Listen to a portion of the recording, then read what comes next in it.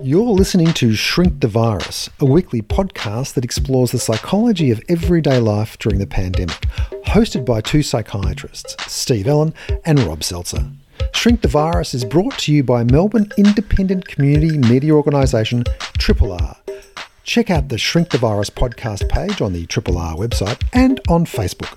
And don't forget, you can financially support Triple R by donating or becoming a subscriber at any time. More details at rrr.org.au. Hi and welcome to Shrink the Virus with me, Rob Seltzer, and myself, Steve Ellen. It is yourself, Steve Ellen. You may hear a helicopter flying overhead right now. That just proves that I'm living in St Kilda, which seems to be a hive of helicopter activity. Today is September the 5th at 1:55 p.m. We have pre-recorded this show because it comes out on Mondays. And Steve, the big news for us at Shrink the Virus HQ is that we're taking a sabbatical, aren't we? Yes, we're taking a bit of sabbatical from the show. We're not sure for how long. I suspect it's indefinite at this point until we figure it out. But we did want to take this opportunity, seeing we're taking a sabbatical, to say thank you for everyone, obviously, especially all the guests. I think this is show number 27. So we must have had about 24, 25 guests on the show. So a massive thank you to all of them for joining us and chatting with us, of course. Yeah, because people are taking time out of their days and being honest about what it's like during the pandemic, and thank you so much for doing that, and also to the stars at Triple R. I mean, the two that we have most contact with are Elizabeth and Michael, who do the word editing and the publishing and the music editing and the sound editing, or the sound editing on our show. So thank you guys, and of course everybody else at Triple R too. Beck, Mia, and Grace gave us a lot of support getting this up. Yeah, so thank you guys. Absolutely fantastic stuff. Steve, lots to talk about in the last week. First up, let's intro our guest. Oh, of course.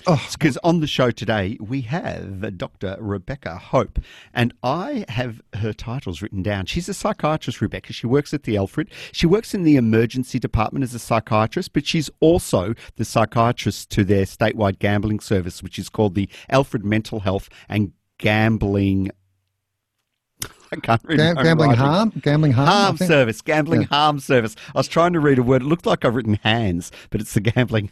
Doctor's writing. Harm service. I've never been able to read my writing or anyone Have you ever else's. seen? I don't know why we bother.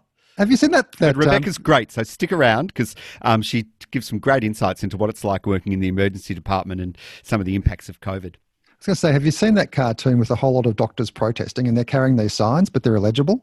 Yeah. So nobody knows what they're saying. I know, it's beautiful.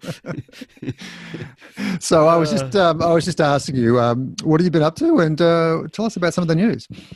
What have I been up to? Oh, man, I've just been busy, which is part of the reason we're taking a sabbatical, of course. I've just been flat out. I'm working normally I work part-time on psychiatry, and I have, a couple of days a week to do my other interests and hobbies, but I'm working, I'm working full-time at the moment. And when you work full-time in a public hospital, of course, it spills over to weekends and stuff because you always have extra work in the public system. So if you work 3 days a week, you end up working really 4. If you work 4, you end up working 5. If you work 5, you end up working 6. So I'm a bit worn out, to be honest. Heaps going on, and it's been good though. We've had a lot to do with various programs that are going on, like the Hotels for Heroes, providing a mental health service for them, plus of course the well-being of our own hospital staff, plus of course looking after all the patients. So it's been busy times, and I think everyone in the health system is a bit tired, to be honest. It has been a long haul, and I think you put it really well a couple of shows ago where you said we just gotten through our first marathon, and then we're told, we've got another marathon to go, and there could be another one after that. And it's tough going right now, isn't it? How long have we been in lockdowns for now? Would have been this one's a 6-week. It's due to end on the 12th or 13th of September, and we're into about week 5. And then we had the first one, which was 6 weeks as well, was it? Yeah, not as strict as this one. Yeah. It's like so level 4 with a curfew and everything. Yeah, so it's sort of 11 weeks in a lockdown. That's it's tough, especially as you say in healthcare, where especially when you're one of the frontline workers, aren't you? Well, I'm not frontline. I'm more administration, but I still see patients. But I saw about 5 or 6 this week, but they were all on telehealth. I haven't seen anyone face-to-face now for a few weeks. Since we've been in stage 4, it seems that everyone's got super serious. Yeah. In the first lockdown, lots of patients still turned up to outpatients, and so I was seeing patients face-to-face. The only time I'm seeing them face-to-face now is on my ward round. And I only do one ward round a week on a Thursday. And so then we go up to the wards and we wander around and we're in our PPE, and we're seeing people we're walking into their rooms and stuff. Mind you, I'm at a cancer hospital, and so we don't have much COVID. So we're not in the super duper PPE with all the N95 and stuff. But otherwise, all my outpatients are mostly by the telephone. It seems to have devolved to the telephone more than telehealth, telehealth meaning on the computer. But you can tell, though, that everyone's getting very restless. I keep thinking, all the natives are getting restless because, everyone's having to go at poor old Dan Andrews at the moment. The federal politicians are jumping in. There's been potential protests talk about, a couple of, we mentioned this in our conversation with Rebecca, but, there's been a couple of arrests, including the one that was quite controversial of a mum, apparently a pregnant mother with a couple of kids was arrested in her house for putting something up on Facebook. So, there's a lot of people starting to ask questions about why do we have a curfew and do we need to be so heavy-handed when, with people just putting stupid posts on Facebook? What's going on? Do we need to adjust our attitudes? And it gets me thinking because, I've been a big fan of Dan Andrews and Scott Morrison. I think they've both done an incredible job really throughout this whole thing. But I'm sort of starting to wonder whether Dan Andrews' views were forged early on in the pandemic when, some of the numbers and figures we were talking about back then were much more severe. And I guess we're getting a stronger a stronger impression now of the actual implications of COVID, but they're still going both ways. Like you and I have both looked up things this week. Like I looked up where the death rates are at the moment because, because I was thinking along these lines of early on in the pandemic, people were talking about a death rate between 5 and 10%. Some of the numbers in Italy coming out back then were 10% of people who got COVID died. Now, none of us in the health industry believed it. I said a number of times early on, I just don't believe it because we're counting all the people who are dying, but we don't really know how many people have got COVID because we're not doing widespread testing. And of course, as we've done more and more testing, that rate's gone down and down and down. And in fact, there was a beautiful summary of it all in Nature this week. Oh, yeah, what'd they say? And for those who, we've said this before, I know, but Nature's like the top science journal in the world. And so they had a great summary of where the rates are at. And in fact, obviously, as they've started figuring out how many people actually have COVID, and in particular, how many have asymptomatic COVID, hundreds of thousands, of course, once you get the true number of people who are sick and the people who are dying, you can work out the rate. So the rate now appears to be about somewhere between about 0.7 and 0.9. So different countries are getting slightly different rates, but it's mostly around 0.8, meaning, 8 people for every 1,000 who get it. But what's been really striking is what the risk factors are. So by far the number one risk factor, by a long shot, is age. If you're under 50, really, per 1,000 people, virtually no one dies. It's not many die under 50. It's pretty rare. Between 50 and 60, it starts climbing up, and once you're over sort of 65, 75, it gets to much more significant numbers. Like, for example, if you're a 75-year-old, it gets as high as 10%. Sure. Now, the other big risk factors are one that I think is going to surprise you a little bit is gender. Yeah, so males men, twice as likely. Yeah, it appears to be twice as high for men. Gender's a big risk factor. Another big risk factor is how overwhelmed the health system gets. So, because there's a lot of differences between countries and people are trying to figure out what these differences mean. And the two big factors that seem to relate to different countries, or maybe 3 factors, is the first one's obvious. What proportion of old people? Like Italy has a high proportion of old people. Their death rate was higher. But the other 2 ones are how overwhelmed the health system gets in your country. And the second one is what is the quality of your nursing homes? Because a lot of the deaths occurring are occurring in the shitty nursing homes that are overcrowded with poor healthcare and poor PPE. That's been a real issue. So, nursing homes, like we've seen this in Australia too. Nursing homes that are too crowded and don't have good quality health staff who aren't well trained in PPE, so they catch COVID themselves and they spread it from one person to the next. So, but overall, the news around the death rate's fantastic compared to early in the pandemic when people were thinking 10%. And that's And the reason I looked this up is because, as I was saying, I think a lot of the attitudes of our current government in Victoria were forged when people, were much worse. And in effect, guess what I'm going to say? I don't know if this is controversial, but early on people thought COVID was like the plague. Now, COVID's not like the plague. It's not like cancer. It's not probably even as severe as the flu pandemic.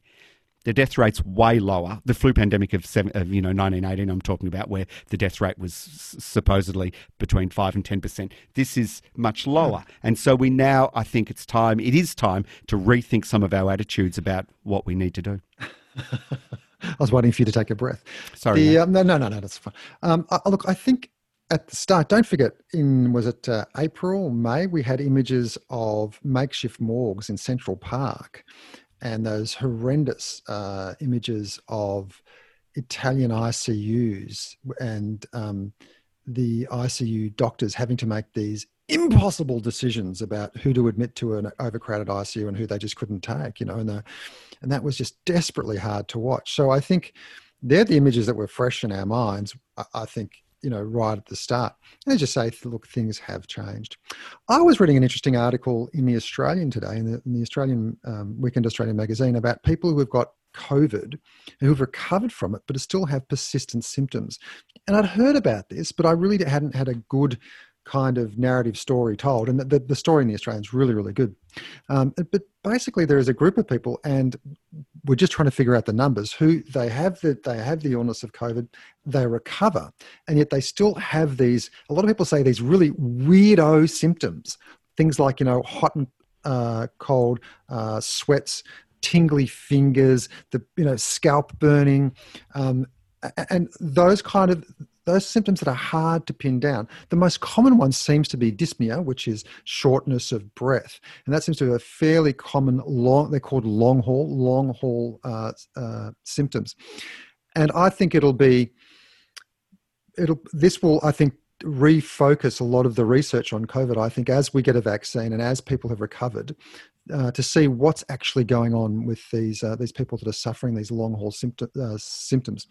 So far, the postulate, it's something to do either with the damage done with the acute inflammatory reaction when people actually got the illness, that cytokine storm, or it's something to do with a chronic inflammatory ongoing process. And at the moment, we're not exactly sure, but it's certainly an area which I reckon is going to see a lot of research. Yeah, it's quite interesting. We don't know, we still spend more time discussing the politics of COVID, the politics of shutdown, the economies of shutdown than we do the actual illness. I probably know more about those effects of COVID than I do the basics. In fact, early on in COVID, remember I wrote, I think, an article, just a little thing for my website called COVID 101, the basics. What are the symptoms? How quickly do they come on? What medications should you take? The basics, because, this is such a massive social and political and psychological event that we're all going through that sometimes we forget the actual basics. And the long-term effects of COVID, are poorly understood at this stage for obvious reasons. It's only been going for about 8 or 9 months. And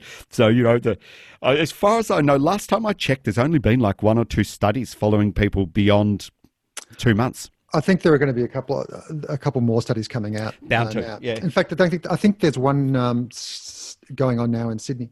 But as you say, there are the physical effects and the biological effects. But one other thing that COVID does is it reveals a whole lot of social fault lines. And none more clearly than the United States, where COVID, all these problems with the healthcare system were, and the political divide, they were there in the States, but COVID really highlighted them. And I think that's what it does all the time. Anyway, mate, we've been going on and on and on. Yep. We should get to our guest. She is Rebecca Hope. She's a consultant psychiatrist. She works in the emergency department, and she's got some really, really good insights about what it's like to work there. So let's hop to it. Independent Melbourne Radio, 3RRR. Hey, Rebecca. Thanks for joining us on Shrink the Virus. It's lovely to be here, Rob. On a bright, sunny day, we've kept you inside. Sorry. Oh, no, it's actually okay because the helicopters are doing circuits around the Alfred pad at the moment, so it's a bit noisy out there. Oh, right. I've noticed helicopters around me too, in St Kilda. I was wondering what that was about. Anyway, Wait a sec. Does that mean, Rebecca, you live at the Alfred or you live next to the Alfred? Because it looks like, based on the Zoom image I see, you look like you're in your lounge room. Yeah, my lounge room at the Alfred. Yeah. she got one of those special deals. No, I think it's the same helicopter that's probably doing circuits around St Kilda and waiting to land at the Alfred, maybe. I don't know. Yeah. Nice. Now, Rebecca, tell us what sort of work you do. So I'm a consultant psychiatrist. I work in the emergency department around the corner, and I also work for the statewide gambling service.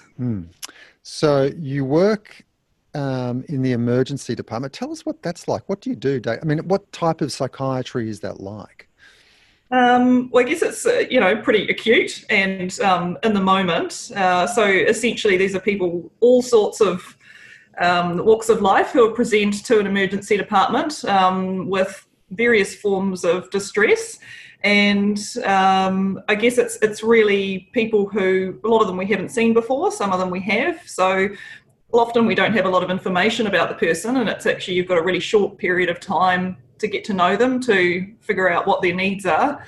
And often that's when they're really distressed. So you kind of do the best that you can in the short period of time with the information that you have, and try and make it as less traumatic as possible as you can for the person. But it's, it's pretty amazing that people come in and they're at their most vulnerable. And, I get to work with an amazing team as well. And so trying to have a bit of a sense of humour and camaraderie with them is kind of what makes the job really, really fun in some quite difficult times. It's quite interesting, isn't it? Because, we started off, just historically, with psych services in emergency departments in the 80s and early 90s. And then they all gradually closed, and we just had consult services that would go down when we were called. But they were pretty hopeless because, they'd be down in emergency department and they'd call the consult service, and usually they'd take 2 hours to get there because they were booked seeing other patients or in outpatients. And then in the last 5 to 10 years, we've rebuilt them all, which I think is a great thing.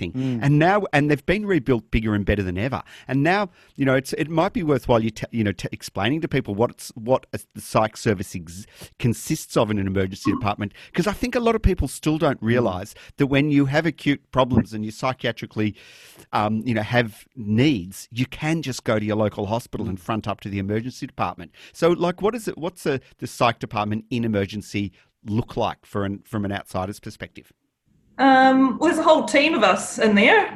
So there's always 24/7. There's always at least 2 or 3 people who are available, who are trained in psychiatry. And this team consists of, so we've got the psychiatry consultant, is myself.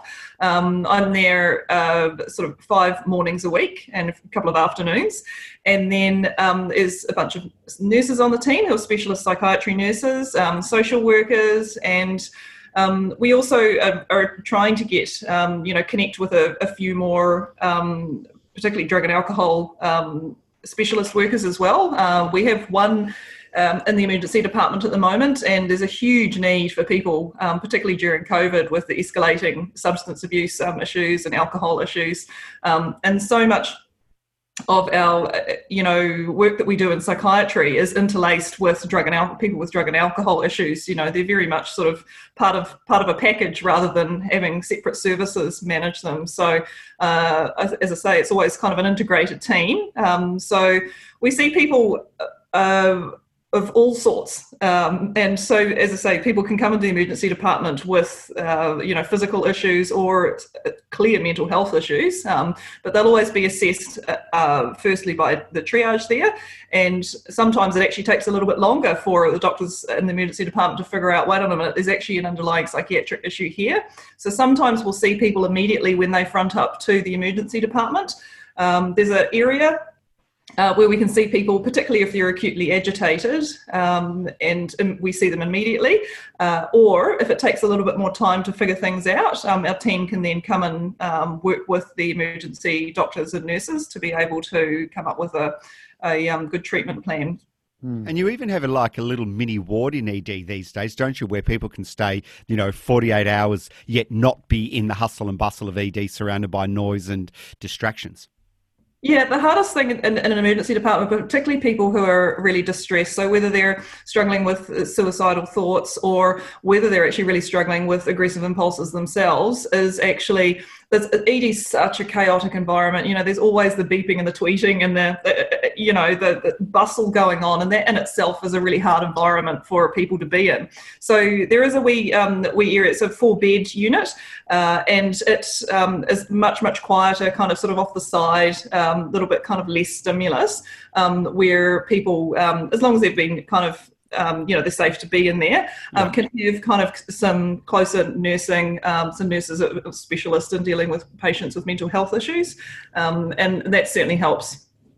Rebecca, have you noticed a difference in the number or the type of presentations you're getting to the emergency department? During COVID in particular? Yeah. Look, it's a really unusual time for people in all senses of the word. I mean, the first kind of change in presentation, the first lockdown that we noticed, actually all emergency department presentations, general and psychiatric, were down significantly. And then the second lockdown, we've noticed that, so the medical admissions were down somewhat, but psychiatry this time round is just as busy as it was prior to COVID, if not more.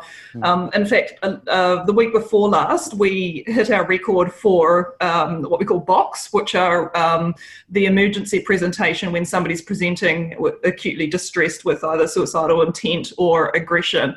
And really what we've seen a huge escalation from is, particularly this time round, is people presenting acutely intoxicated and very aggressive.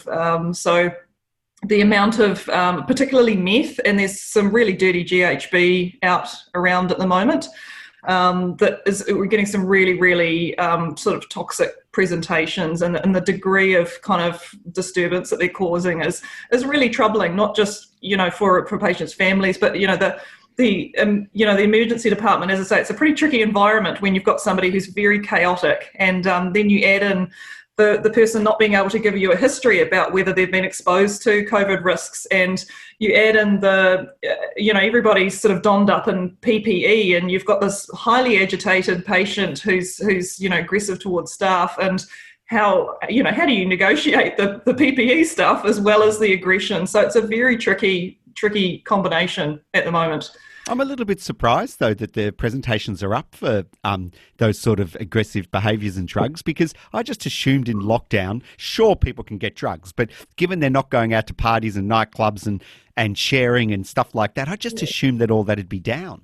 Well, mate. Well, it turns out no, because I think there's several reasons why it's increasing. The first is that people are bored, and the week of the lockdown, the first lockdown, we noticed that there was actually a significant, what I noted was there were quite a few people presenting acutely distressed and withdrawal because they're suddenly being stuck in their houses and didn't have access to their substances. So from what I can gather, the dealers are, significantly improved their service, and, they deliver and do all that stuff. So access is certainly back, where it was before. And also this time round, because of the supply chains from Southeast Asia, where a lot of the meth was coming from to Australia, those have been disrupted. So essentially the issue is a lot of it's been locally Australian made, and not to knock things that are Australian made, but you really do make terrible meth. It's just sort of like mixed in with other stuff. And the other thing is that buying locally made meth is much more expensive, and it's dirty as well. So there's lots of other stuff mixed in and we're getting a lot of really sort of bizarre combo kind of like GHB, dirty GHB kind of overdoses. So some people are using less meth because it's more expensive and there's less of it available, but it seems like the boredom and the need for stimulation is overriding that. Wow. One of the questions we were going to ask you was, how do you see the social forces interacting with the psychological forces? And that's a really interesting example, which I hadn't predicted, that the supply chain of drugs has changed. And of course, that's going to change the presentation. Other things that you've noticed as well in terms of other social forces that have come to bear on mental health presentations? Yeah, absolutely. The other really big one is and I guess, the same thing that we can probably all individually identify is what COVID has done really to us as humans is this loss of connection. And I know for me personally, it's been a real learning experience about where do I get my attachment feed or needs met, from people. And it turns out that actually sitting around, having a yarn, having a coffee randomly a couple of times a week is actually that's actually a really important thing to sustain people. And I think particularly people who live alone, this second time COVID has been very hard, and this loss of connection. And I think people are really finding the physical disconnection as well as that social disconnection very stressful. We've certainly noticed that, statistically speaking, so far, whilst the official suicide rate hasn't gone up, we're getting a huge amount of stress and distress presentations relating to, the massive amount of people who are unemployed, these trying to adjust to this loss of sense of role, what that means to be home with the rest of your family all the time. Certainly domestic violence rates, are up. So people are actually having to negotiate some absolutely incredible life stresses, and it's sort of this added pressure of the fact that everybody's going through this at the same time, which one way you'd kind of think might make you feel less lonely, but these people are, there's also the meta view of what's happening in Melbourne and the world at the moment. Our creativity and our vitality of, it sort of feels like the lockdown is kind of suffocating that off. And I think people are really struggling in that sense to get that, because I think creativity in particular is, part of human connection. And I think people are really feeling that. Yeah, I think you've raised some really good points there, Rebecca. Just to get it out the way, because we've discussed it a few times, the suicide rate.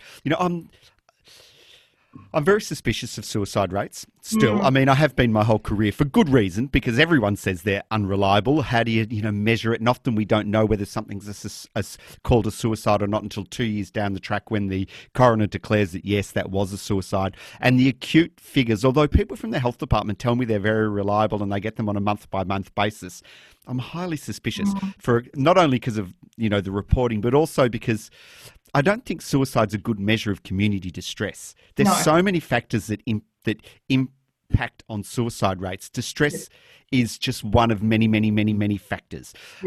Because we're hearing just broadly everywhere that admission rates are up, presentations to EDs are up.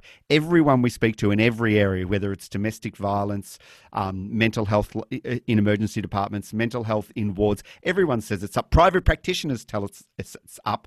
But then, so that suicide rate, the fact that hasn't gone up, the officially reported one, that just gives me more reason to be a bit suspicious. Whereas like you, it's just the thing that I'm hearing from everyone is that comment that you made about those, casual little social contact that we all are used to, going to the market, having a coffee, walking down the street, bumping into someone, smiling at someone as you walk past them. That stuff's all just completely changed. And it's almost seems like we don't have the language or the measures to talk about that, because we just don't. We're all noticing it, but we don't quite know how to measure it or put it into words or, provide the science that goes along with the human experience that you describe. Yeah, and I think particularly, we know from developmentally, the first couple of years, that's where babies learn, their personality develops through this reciprocal, spontaneous relationship between the parent or the primary caregiver's right brain and the baby's right brain. And that's a very spontaneous connection through facial gestures, smiling, and eyes. And I think, while we know that stuff really matters to babies' development, I wonder, is COVID actually showing us that stuff really matters to us as adults? Yeah, I agree. The other thing I wonder about along those lines too is the impact of, how am I going to put this, tighter controls. I just wonder what the impact on our mental health is of having things like a curfew, having, reports in the papers of there was one this week of a pregnant mum who was arrested in front of her children because she posted something stupid about some bloody protest on Facebook. She says, I didn't know what I was doing. I just thought it was a good thing to post. And, all of a sudden she's being marched out and her computer's confiscated. She's on bail, and her bail conditions is she's not allowed on social media. Sort of those sort of things I think have an effect on us. It makes us, it's sort of like, it shows us that, the fact that we all thought we lived in a free society, well, for me personally, maybe I shouldn't talk about others. For me personally, that makes me really angsty and anxious, and I just don't know if I like knowing that I could be living in this society. I don't know if that's a real thing or if it's just me and my bias against loss of freedoms. I just think we value them, and I think it's scary. Yeah, and I think, you're identifying this as like, is this something in the back of my mind? It's actually not just something that's in the back of people's mind. It's actually something that's very, very effective and important to us as humans again. So we have a huge amount of the people that do present to emergency department with us with suicidal attempts or just incredible distress have a history of very complex trauma. And so with trauma, as we know, the primitive parts of the brain, the amygdala, they continue to record, very primitive sort of fear and basic emotions that occurred during the time when they've experienced their trauma.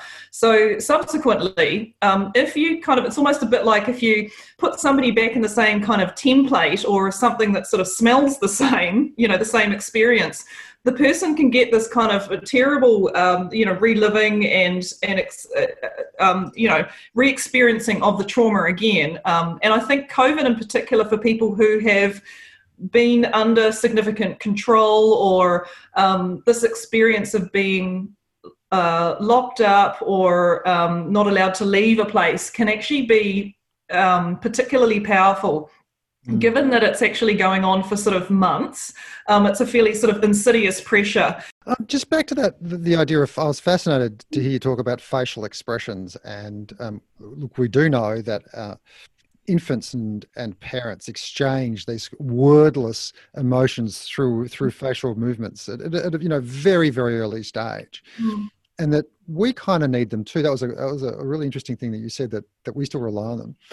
Have you made any accommodation, I guess, to the way that you interact with people because of the PPE? Like, I know one half of the hosts on this show stands in front of a mirror for half an hour a day and does eye exercises to make sure that... I was going to say, your eyes are looking very muscular. Yeah.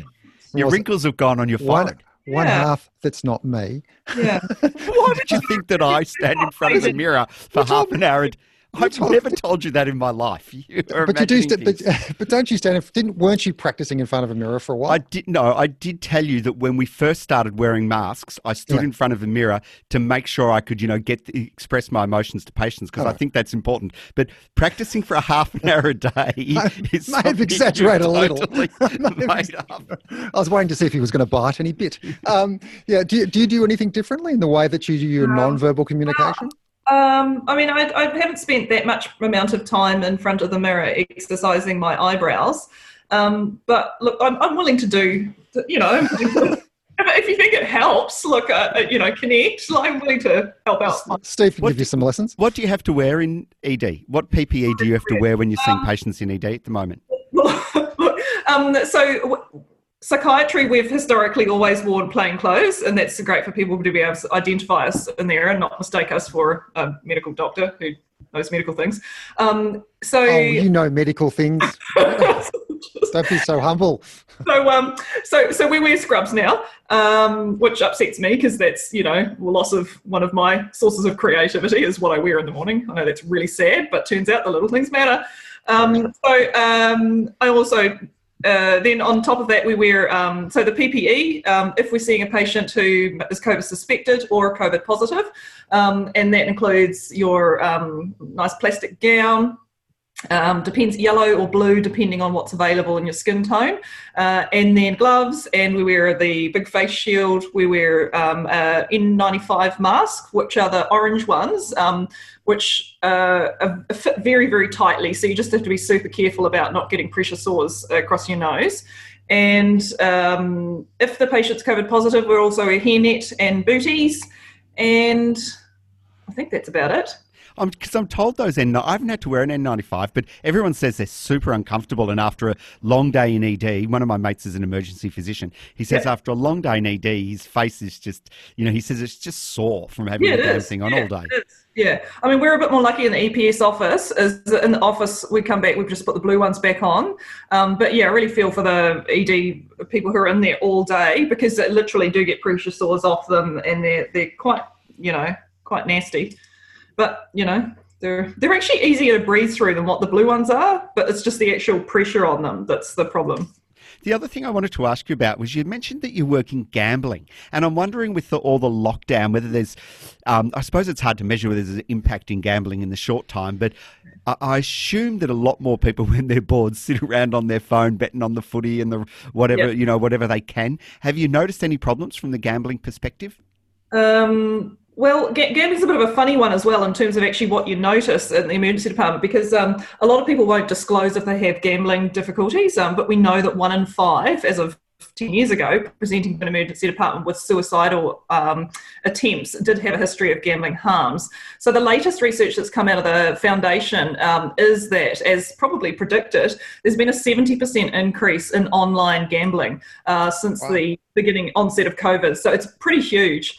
Anecdotally, kind of with our patients at the moment, the ones who were into pokies before and tended to do that, in a casino environment, with the shutdown of the casinos, they've actually not, we haven't seen them sort of quite as much sort of switch to other modalities.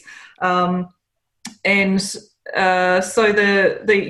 with the casino lockdowns, there is a significant concern about when things open up again, that there's going to be, a significant amount of people affected, but it's particularly people being online a lot more at home, and from what I understand also that the actual massive increase in this online gambling came specifically when the schooling went online. So it's a sense of actually, while you're already connected, you're doing this, and the access to it is just incredible on the internet, particularly now for young people who are, there's a lot of in-game gambling. So with online gaming, it's actually loot boxes or stuff like that, as well as the actual direct advertisements on the side of the screen. Yeah, so much subtle gambling. I recently joined a gin rummy thing to play gin rummy online because one of my girlfriend was on, and so we were playing gin rummy together. And there's all these triggers to gamble just during your damn game of gin rummy. It does sound really stressful though, your work. What do you do to decompress? Okay. Well, the first thing is I have a good laugh with to get together us kind of as a team.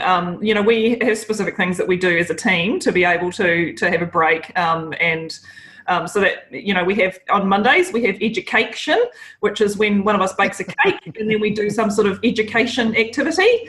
Is it like related to the cake? Like this is how you cook a sponge cake. It's not that sort of education. We do kind of random stuff. Like a few weeks back, everybody, was to bring along their favourite representation of psychiatry and the arts and talk about, what it was. So it was like whether it's a painting, an opera, or something like that, and we eat cake at the same time, which is very therapeutic.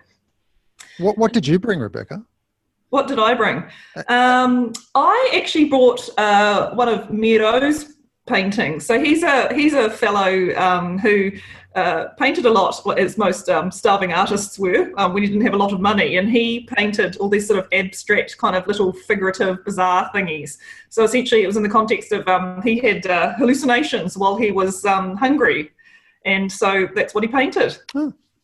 Sorry, I interrupted you. You were saying other ways that you decompress too. Oh, okay. Education, I love that. I'm going to steal that. Yeah, so that's what we do as a team. And so 3 times a week I do HIIT in the park.